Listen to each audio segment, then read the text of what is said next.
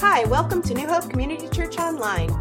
The sermon you're about to hear was originally given by Pastor Chuck Wilson. New Hope Community Church, to know, to live, and to share Jesus Christ.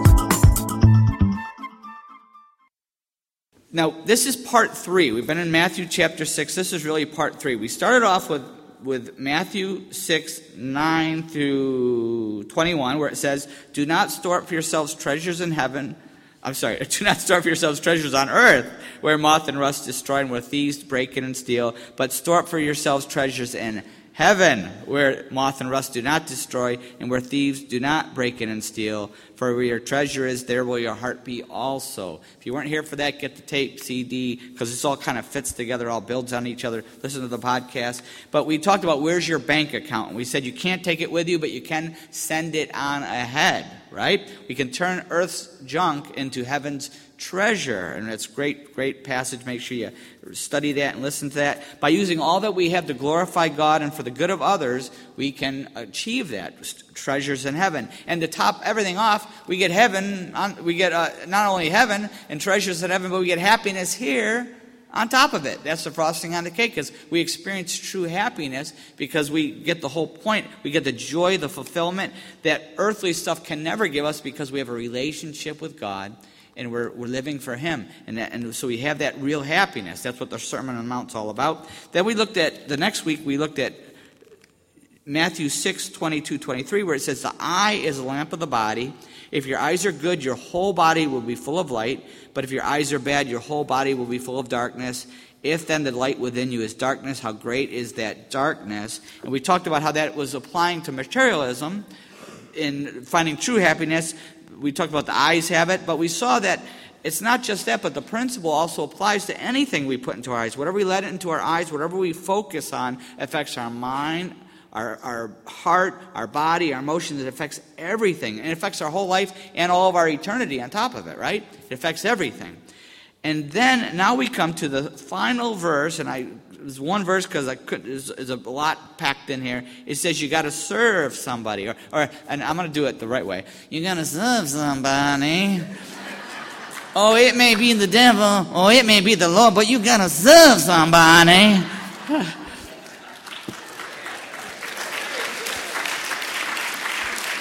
When Bob retires, he's already given me rights to his work, and they sing it much better. I think the worship team sing it much better. When you got to serve somebody, Bob Dylan had a temporary conversion. I don't know where he is spiritually anymore, but he made some Christian albums, and he made some really good. That was a great song that he wrote about. He got the point. You got to serve somebody. You can't serve God and money. But once again, this is the context of money. But once again, it applies to anything. We cannot serve God and anything else. We'll look at that in the passage. Let's pray. Father, we just pray for your Holy Spirit to speak to us through your word and to convict us, and much more than convicting, that you would empower us and transform us and set us free from serving anybody but you, because only by being your slave do we find true freedom. I pray everyone here would find true freedom in Jesus Christ by being your slave, your servant, and knowing that you're going to give us the best that we could have if we do that. We pray that in Jesus' name. Amen. All right, one verse. No one can serve two masters, verse 24. Either he will hate the one and love the other, or he will be devoted to the one and despise the other. You cannot serve both God and money. No one can serve two masters. And the word there for serve in English, it's hard to really bring out the real meaning, but it really is talking about being a slave. It's the idea of slavery, that we're actually the property. We belong to this other person. I have a friend, I remember from First Baptist, his name was Ed. Some of you would even know him. He had a dog.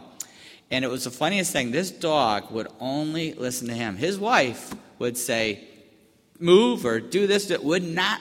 It was the funniest thing to watch. This dog would not listen. But as soon as Ed said, move, that dog would move. It would just ignore his wife. It would only listen to him. She did not think that was funny, but he got a kick out of that. But that dog only had one master, and that was Ed. And we are the same way. We are like that dog. We can only have one master. Either we're going to hate one and love the other, or devoted to the one and despise the other. And notice when he says the other, when Jesus uses that word other, he's talking about something that's different. He's talking about something that it signifies that the different masters are different. They are actually diametrically opposed. That's the picture that Jesus is painting to us. If two parties are hostile to each other, you cannot be friends with both. Have you ever tried to do that before? Girls, best friends, right? Best friends. And you know how girls, and I can't relate to this because I just can't relate to this. Guys can have more than one best friend. But the best friend thing, when you're in grade school, and remember how the one girl had it was well, let me see if I can do this right. Girls, if you want to be friends with this girl, but she didn't like this girl, then you couldn't be friends with both of them. You had to pick, right? You're going to have to pick which one you're going to be friends with. And that's just the fact of life, right? And you have to pick. You can't be friends with both because both these other girls don't like each other. I'll put it on a way guys can understand. If you like the Eagles, all right? Yeah, I'll translate this to the men now, the boys. If you like the Eagles, you're an Eagles fan, can you cheer for the Giants? Oh, okay, good. All right. If you're a Giant fan, can you cheer for the Eagles? No. All right. It's impossible, right? If you tell me you're an Eagles fan, and I go over to your house and there's a giant, banner out and giant fan stuff sitting everywhere, a cap and shirt, I'd say you're not. It's impossible. You can't like both teams. That's impossible, right? Okay, so that's the idea that Jesus is saying. If you're my fan, you can't be anybody else's fan. It's me or nobody, right? And he's making his point. And he says you can't serve God and money. Once again, it's in the context of the materialism. You can't serve God and money. Notice he didn't say you can't have money. Doesn't say that. But it can't have you. You see the difference? It's not saying we can't have money, but it can't have us.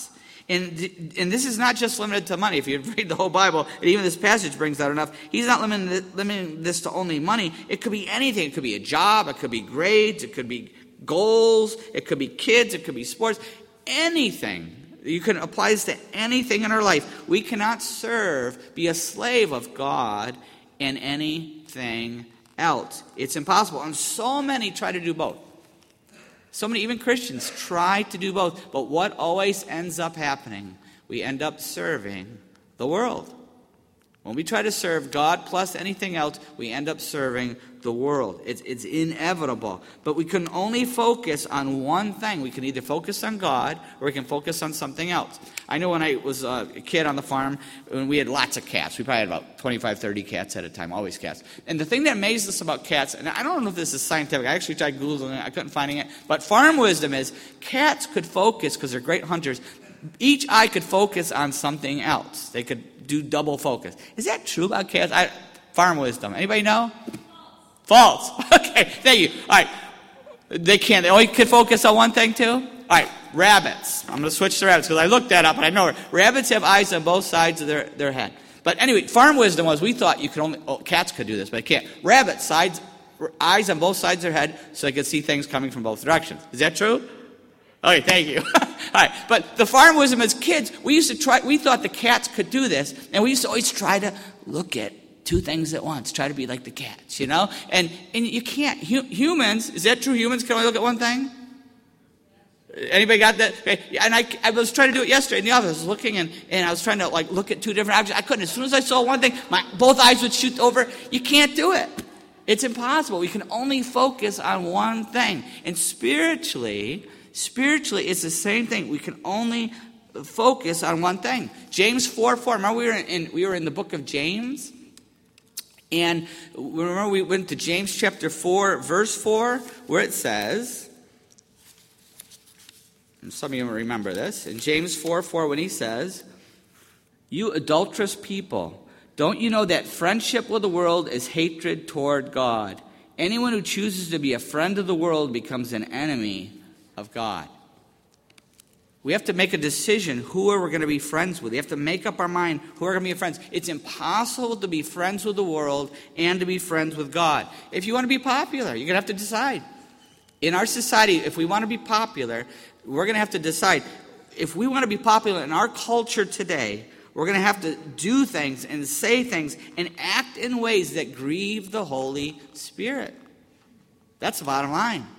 If you want to be liked and accepted by our culture today, in this post-Christian culture, if you want to be a successful politician, if you want to really do this, you're going to have to grieve the Holy Spirit. It's impossible in our society to be truly popular. I'm talking about with everybody. Popular with the world, popular with the culture. It's impossible. And we have to make a decision. Are we going to be friends with the world or friends with God? What or who are we serving? It can only be God or the world, not both. Because why? They're diametrically opposed. They're diametrically opposed. God says live by faith, the world says live by sight. God says humility, the world says pride. God says focus on heaven, the world says focus on earth. God says look at the unseen, the world says what's seen. God says give it away, the world says keep it. God says be content with what I've given you, the world says lust for more. It's diametrically opposed. And what we're really getting at, and what Jesus is really talking about here, is idolatry.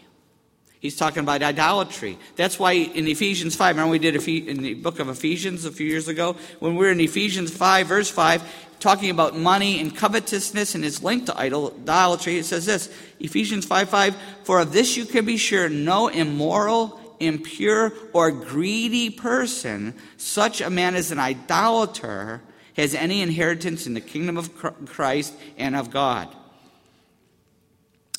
Wow, that's not politically correct, is it?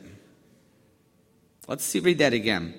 For of this you can be sure, no immoral, impure, or greedy person, such a man as an idolater, has any inheritance in the kingdom of Christ and of God.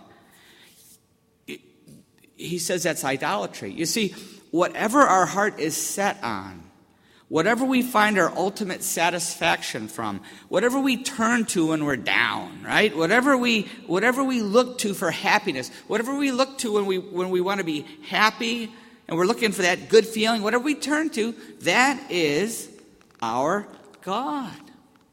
That's our God. That's what an idol. An idol is something that takes place of the real God, the one true God. Whatever we turn to, that's our God. Could be something, someone, could be anything. I remember my dad telling me the story about one of our relatives who's now passed away, and he was witnessing to one of my uncles. It was an uncle. And he was trying to tell him about Jesus and try to lead him to Christ. And I'll never forget, my dad said, but when I was trying to witness to him, and this was when I was older, he was telling me the story. He said, when I was trying to witness to him, he pointed to his firstborn son, who was just born, a new baby, was my cousin. He said, this is my God. This is my God. See, for him, his son, his firstborn son, was his God. He was disappointed in that God. I won't go into the details. That was not much of a God, believe me. But isn't that sad? But how many of us do the same thing? We make something or someone on earth our God. Now, I'm not saying that we're not saying we can't have anything, just like we talk about the money, but nothing can have us. See the difference? Not saying we can't use anything, but nothing can use us. That's what he's getting at here. I'm going to do a verse out of order. Zan, could you click on the 1 Corinthians 7 verse? 1 Corinthians 7, 29 to 30. I think I gave that for you later, but I just think it really fits here. The idea of what Jesus is talking about. In 1 Corinthians 7, I'll just read 29 to 31. I just want to highlight a couple things out of this that is what I'm talking about. How we can have something, but it can't have us. In 1 Corinthians 7, 29, it says, what I mean, brothers, is that the time is short. Okay, the time is short. From now on, those who have... I'm not getting into the whole part of the wives and blah, blah, blah, blah. All right, I'm skipping over that one. Right. Those who buy something, see that? Those who buy something, I'm not going to get into the wife thing because that's a whole other sermon. Right? But anyway, those who buy something as if it were not theirs to keep.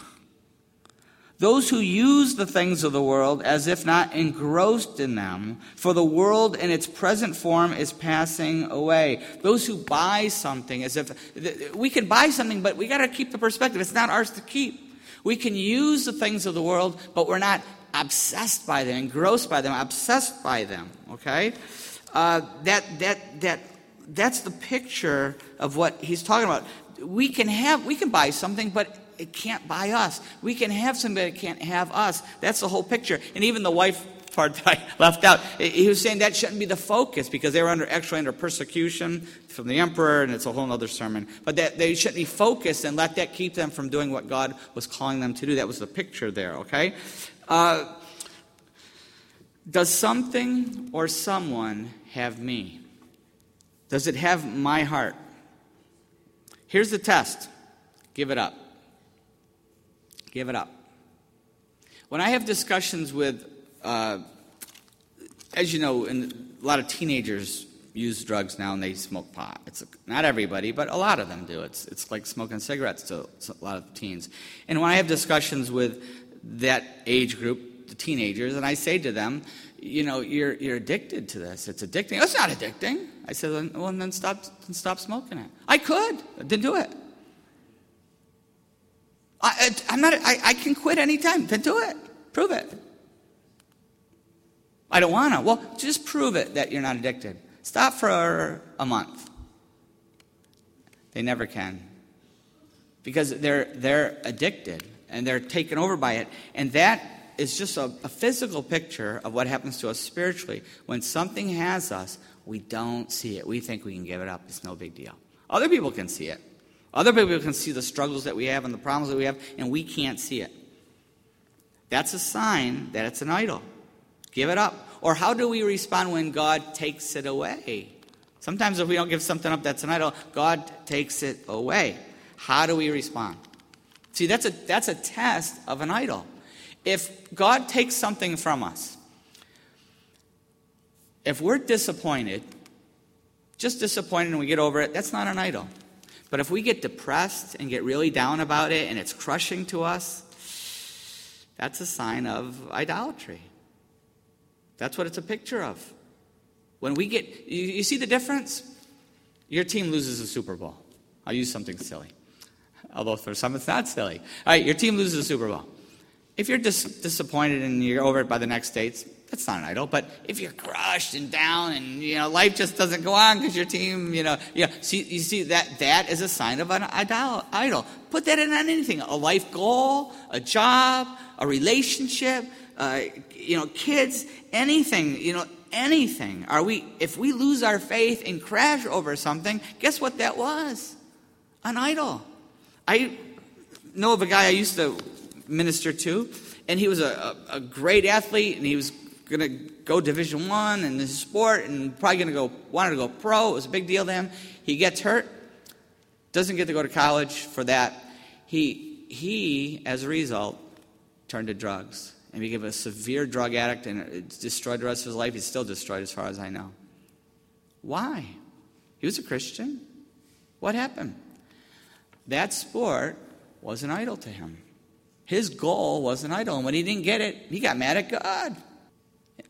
You see what happened? I know another kid, I remember in youth group a long time ago, he was dating somebody, really fell in love with this girl in the youth group, senior in high school. She breaks up, finds another guy, breaks up with him. This kid was looked like a very strong Christian. Really, really doing well, but you know what happened? He blew out. The last kid you would ever expect to just totally bug out spiritually. But he got so mad, he just dropped the whole Christianity thing. He ended up coming back later, but this did damage to his life for years and years. All because a girl broke up with him. What was that girl? His God. And so that was their God. And so we end up turning our back on the real God because he takes away the fake God. And he's really doing us a favor. And it's okay to be disappointed. We all have desires and goals and things we like, and it's okay to be disappointed. Nothing wrong. But if we get depressed and crushed and turn our back on God, that's an idol. That's an idol. How would we respond? And here's the thing. Idols can never make us truly happy. God's doing us a favor. They can never make us truly happy. Money can never make us truly happy. I saw an article in the Intel a couple years back by Eric Tyson, wrote a finance article. He says a link between money and happiness. Now get this. A lot of research, there's been a lot of research on examining the link between affluence and happiness, having a lot of money and happiness, right? They did a study, 1,000 people in 13 different countries. They found out, get this, they found out that having more money in and of itself did not increase people's happiness or problems. It did not increase people's happiness or cause problems. You get that? The obsessive pursuit of wealth and the adoption of money as one's primary motivator, however, led to psychological unhappiness, severe depression, anxiety, and other problems, including a far higher incidence of alcohol, drug, and tobacco abuse. It was the obsessive pursuit of wealth and the adoption of money as one's primary motivation. The results consistently came to the conclusion that materialistic people were less happy and satisfied with life, and that they also reported more distress. Thus, the more people buy into the message of consumer society, the lower their levels of personal well-being and the higher their levels of distress. Once you, and this is the conclusion, once you get past the poverty level, there's no correlation between increased wealth and greater happiness. If anything, it's quite the reverse. They could have saved a lot of time and money. Just read Matthew 6:19-24. It's exactly what Jesus is saying. They don't make us happy. The only thing that can make us happy is a close relationship with God through His Son, Jesus Christ. That's only Jesus Christ can fulfill us. That's what this whole Sermon on the Mount is all about. Blessed are the, blessed are the, blessed are the. Happy, truly happy, having that joy that we can have through Jesus Christ. Only that relationship. But we have to decide. We must decide. What will we look to for meaning in life? Who will we follow? Because everybody's got to serve somebody. Everyone. It's just a decision, who are you going to serve? It's either, whether we realize it or not, we have to serve somebody. Many say, I want to be free. I want to be free to be me, to do my thing. But they're deceived because everybody, the people who think they're living free, they're deceived. They're serving somebody.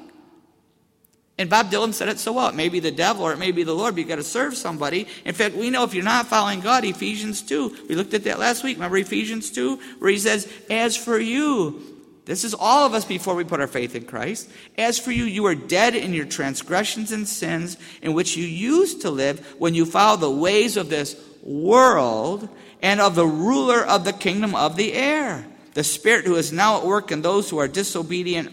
All of us also lived among them at one time, gratifying the cravings of our sinful nature and following its desires and thoughts. Like the rest, we were by nature objects of wrath. If we don't follow God, who do we follow? We follow the world and Satan. That's who we're following.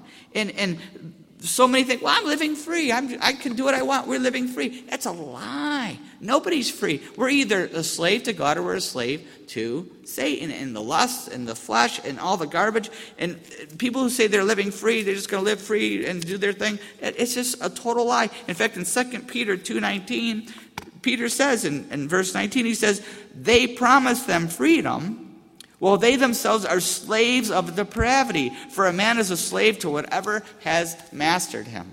The sexual revolution and the drug, revolution and live free, do whatever you want, you are free. That is a lie. They're not free. Peter says they're slaves of depravity. They're addicted.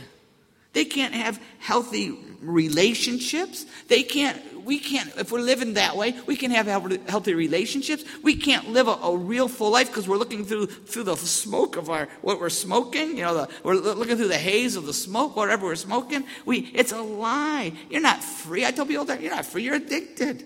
You're addicted to drugs. You're addicted to sex. You're addicted to food. You're being destroyed and you can't see it because you're a slave. It's a lie. Maybe you're here today and you realize that you are a slave to sin, a slave to the world, a slave to self, but you can be free today. You can be free today because Jesus came to set us free. In fact, in John 8:36 it says, "So if the Son sets you free, you will be free indeed." When we come to Christ and his death on that cross, and we repent of our old life, all the sin, all the garbage, all the addictions, all anything that goes against God's word, we repent of that. We say, "God, I don't want that anymore. I repent of that. I turn away from that. I ask you to forgive me."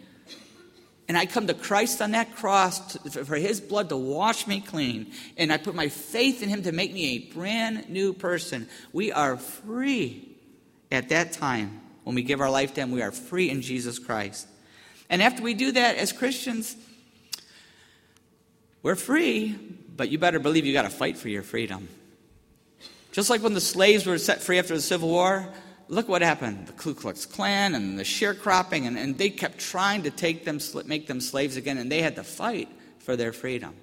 And the same thing happens for us. We are set free by Jesus Christ, but we have to fight for our freedom. In John chapter 8:36, I already said, "So if the Son sets you free, you'll be free indeed." But if you back up a couple of verses, it says, Jesus says, "If you hold to my teaching, you are really my disciples. Then you will know the truth, and the truth will set you free." We have to hold to his teaching. We have to take his word, and whatever it says, we got to say, even though I don't feel like it, even though I don't feel this, even though I'm tempted to do this, my body and my mind and my emotions are saying, do this, I'm not going to listen.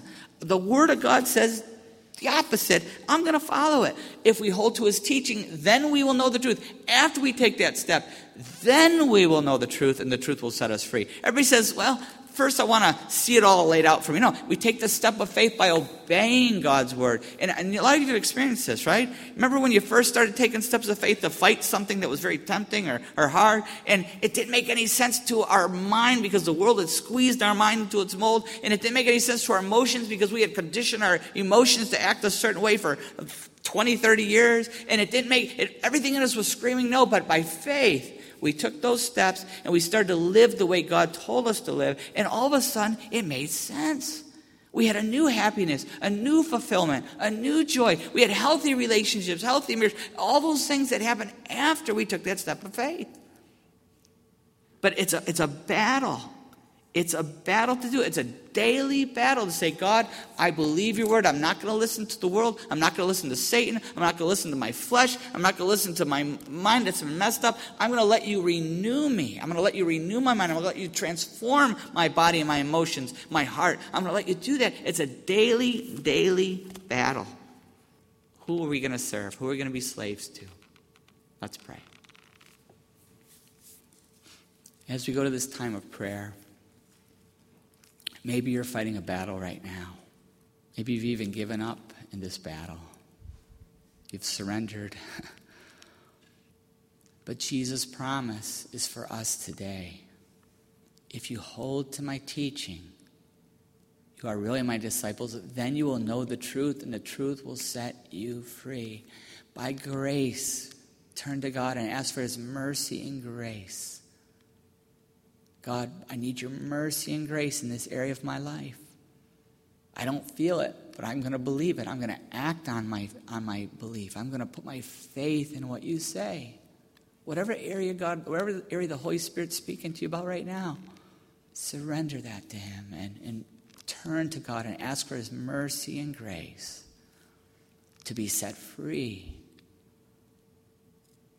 Maybe it's a temptation. Maybe it's a way of thinking. Maybe it's an addiction. Maybe it's bitterness. Maybe your prayer is, God, I'm going to talk to somebody about my struggle.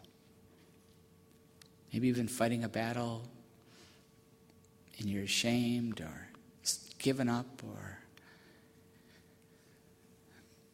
you know you need someone to talk to, and maybe your commitment is to talk to another Christian brother or sister. Christian counselor, talk to me, I'll steer you in the right direction. I'll talk to you. I'll steer you in the right direction. Whatever it is, we all struggle with the same things. We're here for each other.